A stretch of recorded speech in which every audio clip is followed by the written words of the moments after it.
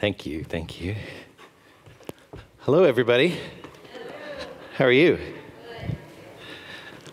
It's really great to be here speaking with you guys. I've never done this here, and it's been a long time since I've done it, so a little nervous. First thing we're going to do, though, is we're going to have a little bit of fun. So in front of you guys, there are index cards, and if you don't see one right in front of you, share them. There's I think 250 of them throughout here. So grab an index card. If you don't have a pen or a pencil, there's a pew pencil. They're like little golf pencils. So grab one of those. And what I want you to do is I want you to write down 3 to 5 attributes about yourself, kind of life markers, things about you as other people would describe you, your friends who know you well, people who love you. What would they say about you? 3 to 5 things. We're just going to take a couple minutes. Things like they love their kids. They're dedicated to their church. They're believers. They are hard workers. They're generous. What are 3 to 5 things? Don't do less than 3. Don't do more than 5. 3 to 5 things.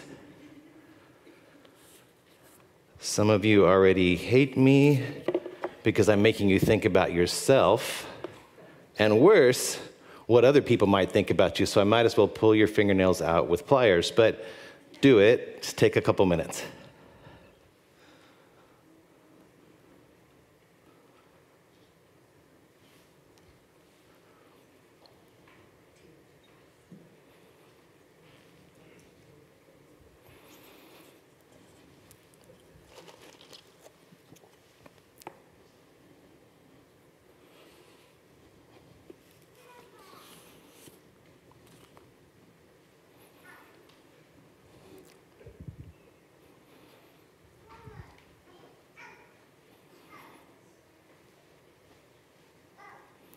All right, if you don't have 3 yet, you can keep thinking about it. We'll come back to this a little bit later. So Philippians, we're talking about Philippians. We're going through it from beginning to end, and we're team teaching. So Jace kicked us off. He gave some great background, and then kind of progressed through it. Last week, Liz did just a great job at outlining some parts that I'll refer back to in this sermon. And then the part that I have is really, it's almost like this awkward pause in the middle of the book where he introduces some friends and then he goes on with everything else. And so we're going to talk about that. So let's talk about some context. Let's look at context overall. I just want to kind of set the stage, and we can go to the next slides, Lauren, and the one after that. And so context, really, for what we're talking about here is Paul writing this from prison. So I know Jace talked about that a little bit, but he's waiting to stand trial before Caesar. Because he's a Roman citizen, he gets this highest honor, and he's sitting in prison with palace guards, so he has a lot of influence kind of throughout. The letter that he's writing with Timothy is going to be delivered by Epaphroditus back to the church or the believers in Philippi.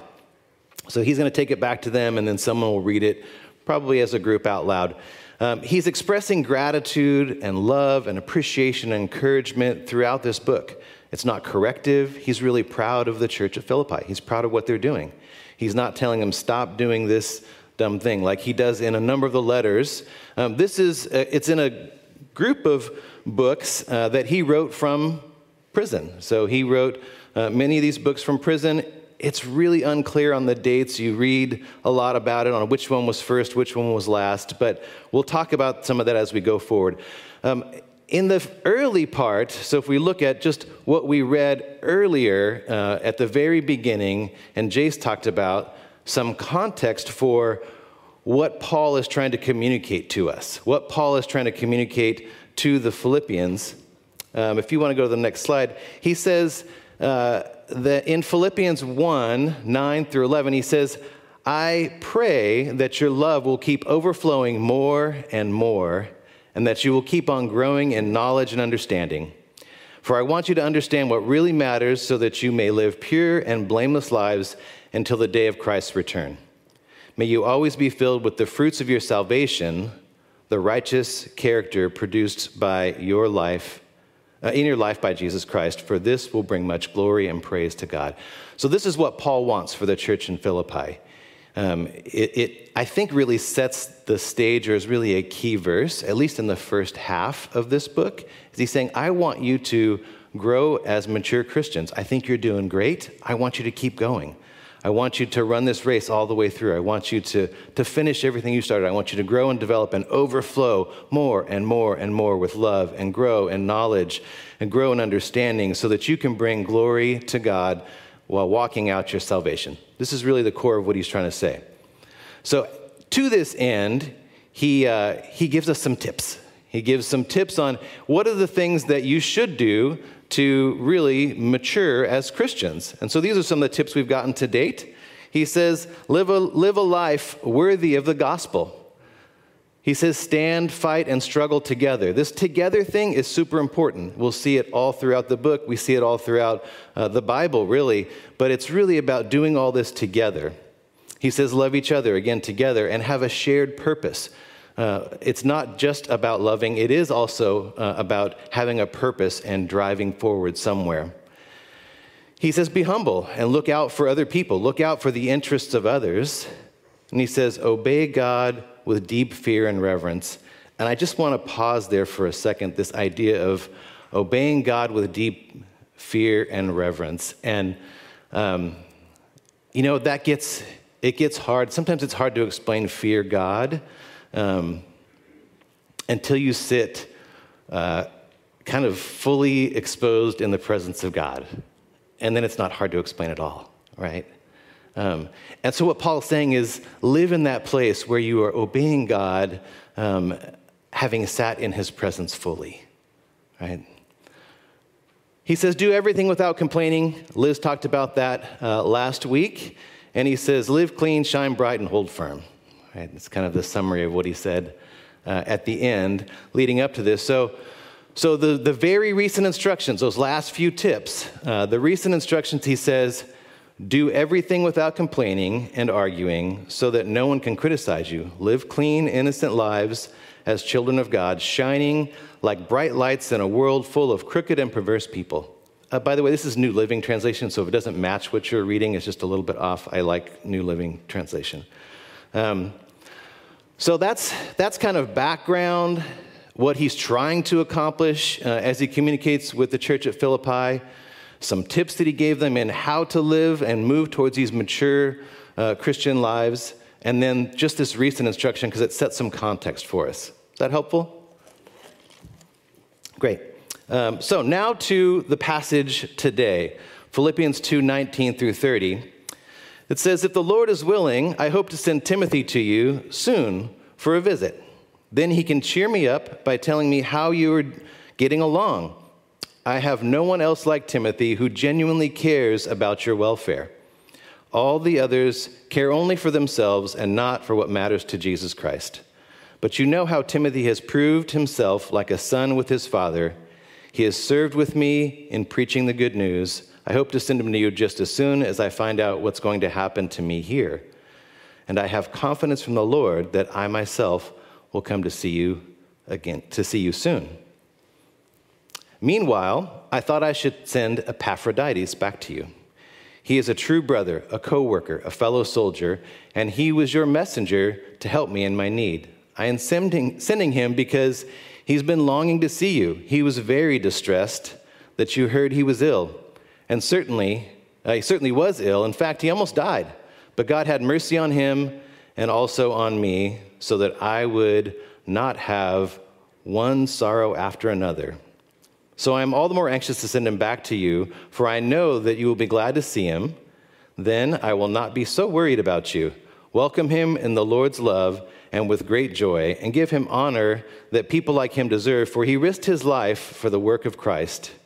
And he was at the point of death while doing for me what you couldn't do from far away. That last little section there, it's really timely, because today we're going to have somebody speak after me who does some work far away that we can't do from here. And we should welcome and love and respect the work that they're doing. So it's just really, really timely that we're talking about this, and it was all just sort of as though there's a God in charge. So you can see in this passage that really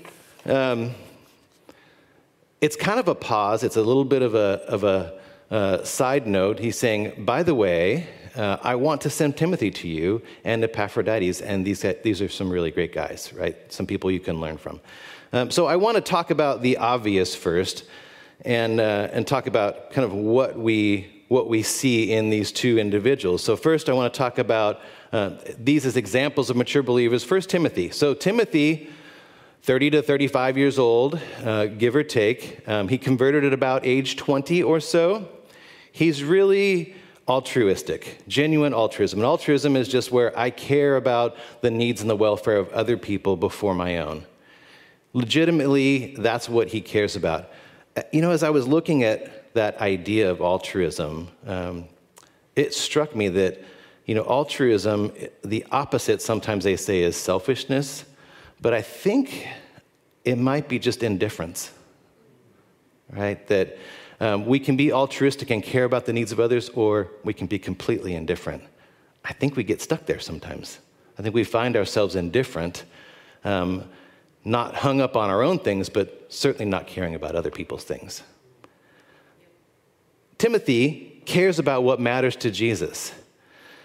I think about that really in the context of our lives and how we prioritize our lives and where we filter first. Do we filter first our lives and our needs? Do we filter first and really let that guide and direct? Or do we first think about what Jesus cares about? What would Jesus do? Cliche, right? But do we think about that in the context of our lives? Timothy does all the time. He's a proven minister.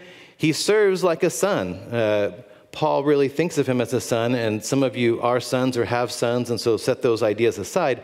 In the day, the son really did serve diligently and helped carry on the family legacy. We spent some time in Italy when our kids were really young, just on a little vacation. We went to a little walled city called Cortona, and we stayed there. It was really interesting because we heard from some folks that lived there for a while, and we asked, well, where do we go to buy fruits and vegetables? They said, well, you go to this fruit market. Don't go to that fruit market. Their son had some activities with somebody else's daughter, and we don't go there anymore. So it's really interesting, just and that was not that long ago, that those kind of inappropriate moments have an impact. And the same thing is true if someone is a hardworking son who serves. It really means a lot. He says that Timothy will go check on the Philippians, and he'll come back and he'll bring him cheer. So he brings cheer and he preaches the gospel. So really just fantastic attributes for someone. How many of you are in a similar age bracket, 30 to 35-ish? I know I'm not supposed to ask, but yeah, 30 to 35-ish. You're in that range, so you can kind of relate. Anybody in that same age where you've been saved for maybe 10 or 15 years and you've been involved in the church? A couple of folks there too. Anybody longer than that? That's in that age bracket? Yeah, a lot of you. So you can relate a little bit to Timothy, at least where he is demographically, right? Not probably so much because you're not serving somebody in prison, likely, but you can kind of get a feel for where he is in the life progression. So let's look at Epaphroditus. So Epaphroditus, we don't know a whole lot about Epaphroditus. So Epaphroditus was really sent there by the Philippians to care for Paul. He was sent there to bring him some money, some goods, and also to care for his needs ongoing. What we learn through the passage, again, we don't know his age. There's some thought that maybe he is Epaphras, who was also in Colossians and maybe was involved in planting a church there. Some say yes, some say no. Doesn't really matter all that much for us, except that we know that this person who was sent as a representative, it's an important thing. And think about who in your church would you like to send to represent the person who you think is really fathering the church largely and is held in prison, and I want to make sure he's cared for deeply. Who do I trust to do that? So Epaphroditus was really beloved and respected and honored by the people. He's an empath. So did everyone just picture the girl with the antennas when I said that? From some people did. Okay, you know what I'm talking about. So he hurts when other people hurt. So he said he's upset because they were upset because he was sick. It doesn't say, well, he wants to come back because he was sick and almost died. He says, he wants to come back and see you because you heard he was sick. So he really cares about how people think about him and that they're hurting. He wants to go there and help. He risks his life and arguably risks his wealth to further the gospel, and Paul calls him a fellow soldier. So risks his life, and I'll talk about that more in a second, but his wealth too. So there's a strong belief that when someone is sent to care for someone like that, they're bringing money and they have their own means. Like he probably paid for his travel. He probably paid for some of the money that they left behind. So he's risking his own personal wealth. He's away from home for some time so that the gospel can be preached, so that Paul can serve and do what Jesus is calling him to do. He's a proven minister. Paul calls him a co-worker. He's my co-worker. He works at my level with me. And he says he's a true brother and obviously loved by his community. I just want to talk about his journey for a second. So Google Maps, that's all this is. Google Maps knows where Philippi is, and it's a long way. It's a long way. So you probably can't read that from back there, but what Google Maps says is that it's 1,230 kilometers, about 765 miles. It says it's a 216-mile hike. So it would be like going from here, hiking from here to Salt Lake City with the Adriatic Sea in the middle. It's kind of rough. I wonder why he got sick. I'm not sure, right? So we think about these, and sometimes we think about that area and that region. We think, oh, they're all kind of close together. You know, that was the world then. Yes, and there were no real roads developed. These were mountains he's climbing up and down through all sorts of terrain, many languages spoken in the middle, lots of danger going through the middle. Again, he's risking his well-being. And then he gets sick, he almost dies, and stays there. It says that God had mercy on him. And so not clear exactly what happened there, except that he almost died and then he didn't die. So probably safe to say God healed him, right? That God healed him so that he could continue the mission and the ministry that he has. Paul also says, I think God healed him to save me from sorrow because I love him dearly and no one wants to lose a dear friend, right? So God spared them both and they were very happy. I'm sure the people of Philippi were also very happy. Three examples really in this passage, although I'm pulling from a lot of things here. The third is Paul. So Paul, as an example of a mature believer, he's about 55 to 65 years old. Anybody in that age bracket? Anybody there? Yep. If you're between 35 and 55, you're not off the hook, just so you know. There's not this age and that age. Probably Epaphroditus was in that age bracket, we'll just say. So everybody's covered, right, in this age bracket. He was converted at age 30. Any of you in that age bracket converted 30 years when you were 30 years or younger? Yeah, some more recent than that. Amen. He was magnanimous. I just wanted to be able to say that word and write it down. I had to look it up really to understand what it meant. It's such a great word, magnanimous. It sounds like maybe it's a bad word, but it's not. It's good. Magnanimous just means that you have position, power, authority, but you don't look down on other people. You aren't condescending to other people. And so Paul has this. He really is an established leader in the church. He got saved, converted when he was 30. By that time, he was already well respected as a teacher in Israel. So he had already established himself at age 30. He gets converted in dramatic form, and then he goes and serves the uncircumcised. Crazy, because he is prosecuting the Church of Christ until that date, right? And then he now goes to really say, hey, this group that I was prosecuting, and even specifically those who are not circumcised, they are the church. This is the church, and we are all part of the body of Christ. And they are not less than me. They are my equals. They are saved with me. They are brothers and sisters with me. We all are a family together, right?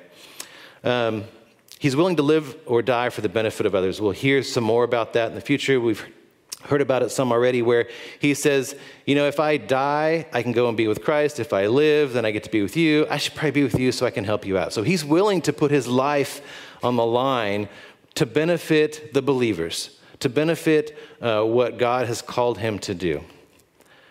He is all about the gospel 24/7, 365. That's all he does. Now, he's in prison, so there's not a lot of choice in what he can do.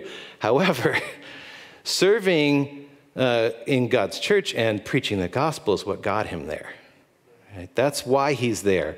He's a proven leader. He's been serving for decades.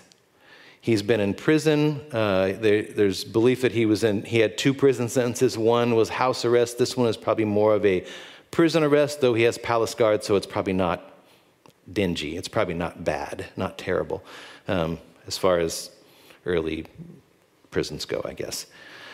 He's full of joy.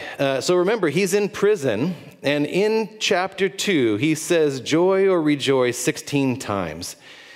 If you're in prison, potentially facing death, have been really on a hard road for a long time, nearly lost your life, how many times would you use joy or rejoice? I just don't know. For me, I'm not sure. It wouldn't be my core go-to, but if you read the book, if you wordle, have you ever done any wordles? If you wordle the book, joy's pretty present in that chapter specifically. So even in facing death and imprisonment, he still operates with tons of joy. So, that's what's interesting about this passage is that there's no deep hidden meaning. It's just about these guys and their lives. So what do I talk about? What do I talk about up here? I gave you a little bit of a history lesson on them, a little bit about, hey, this is what we should admire with these guys. So that's why I had you do this yoo-hoo thing. So why did we do that? Why did we do that yoo-hoo thing? Well, mostly I wanted you to start thinking about yourself. We have a tendency when we look back at historical figures in the Bible to just observe them as though they are a museum piece. Oh, look at that. That person did this thing. They traveled that distance, and they did this amazing work for God. Amen. I'm so glad those people existed. They are the foundation of our faith, right? But I don't think that's why they're there. I don't think that's what it's for. If you remember, Paul says, I want you, Church of Philippi, to grow in your faith more and more, increase in love, learn how to be a mature believer. Here's some tips on how you can do that. These are different things. And here's a couple of examples. It all flows together. These are not things for us to observe and pontificate and wonder about. It's for us to look at and say, man, does my life look like that? Are these my attributes? Are they the same? And so when I stopped for me and I thought about me, I said, man, there's some daylight between who I want to be and who I am. There's some daylight between who these stalwarts of the faith are, just who I want to be and who I am. Now, am I trying to invoke guilt and shame? No, we self-produce that all day long, right? So not trying to invoke that. What I'm trying to do is ask you to pause and say, who am I? Right? Who am I related to this? What are the attributes that I would use to describe my life? What are the attributes that other people would assign to me? And is that really right? I don't know a lot of you very well. Some of you I have never met, and I've sat in a church building with you for a couple years. Year and a half maybe, right? Year and a half, something like that. So I have no foundation for what I'm about to ask or what I'm about to to outline or say, but I'm going to do it anyway, because I feel like this is what God put on my heart. In this building, you have a lot of great examples of mature believers. Here at Vancouver Vineyard, tons of them. Look around, probably the person next to you, maybe even you, right? But sometimes you're like me, and you go through your life, and you walk out your faith, and you realize, I'm stuck. I'm stuck, and I'm not. There's daylight between who I am and who I want to be, and I don't know what to do. I'm stuck. So I use this example of stuck in the mezzanine at 2 a.m. So for me, the mezzanine I think it's weird. It's not the first floor or the second floor. You're kind of in the middle. All you architect designer people, what were you thinking? I don't know why you did that. So I think they had leftover space, like, well, we could have a really tall ceiling, or let's build a mezzanine. So they put the mezzanine in. But you're stuck in this little middle place, and sometimes it doesn't connect to anything. So for me, mezzanine is I'm stuck in between on my way somewhere. 2 a.m. is the same thing. 2 a.m., so I've been waking up at 2 a.m. the last couple of nights, thinking about these things. Like I get awoken and think about this, and 2 a.m. is that stage where do I stay up? Do I go back to sleep? Where I'm kind of in the middle. So I used to stay up till 2 a.m., right? And now, sometimes I was awakened by 2 a.m. I have 4 kids, so I was up at 2 a.m., but then it made sense to go back. So you get stuck in this spot of, do I just kind of stay up? And because I've been up for an hour. So that's what 2 a.m. represents, 2 a.m. in the mezzanine, that's what that represents to me. I'm kind of stuck in a place. And so you may be in a place where you want to ask somebody to disciple you, but you are afraid to ask. I'm afraid of, what are they going to tell me to do? I don't know. I need some help, but I'm worried about this mess I've made in my life, and people will see the mess I've made in my life, so I just don't ask for help. I'm stuck, right? You're a giver or a servant like Epaphroditus, but you're overly focused on your personal life and your personal wealth and the things that keep your life ticking, and I just can't do something else. I'm stuck. Right? You may be a mature believer with years of ministry experience, and you're sitting idle because I'm stuck. I don't know what to do. I'm waiting for somebody to ask me. I think this church has tons and tons of gifted, talented people with lots of ministry experience that may not be using your full potential. I'm in that boat, right? Maybe you're going it alone, because I've just been hurt too many times by this machine called the church. And I'm not involved and engaged in community. Well, everything in this book is about doing all this stuff in the context of community. So at risk of being cheesy or cliche, I'm gonna quote Switchfoot. This is your life. Are you who you want to be? Right? That's really what I'm trying to say is you have a lot of history. You have some goals on who you want to be. God's called you to certain things. Those things are true today, and they remain true.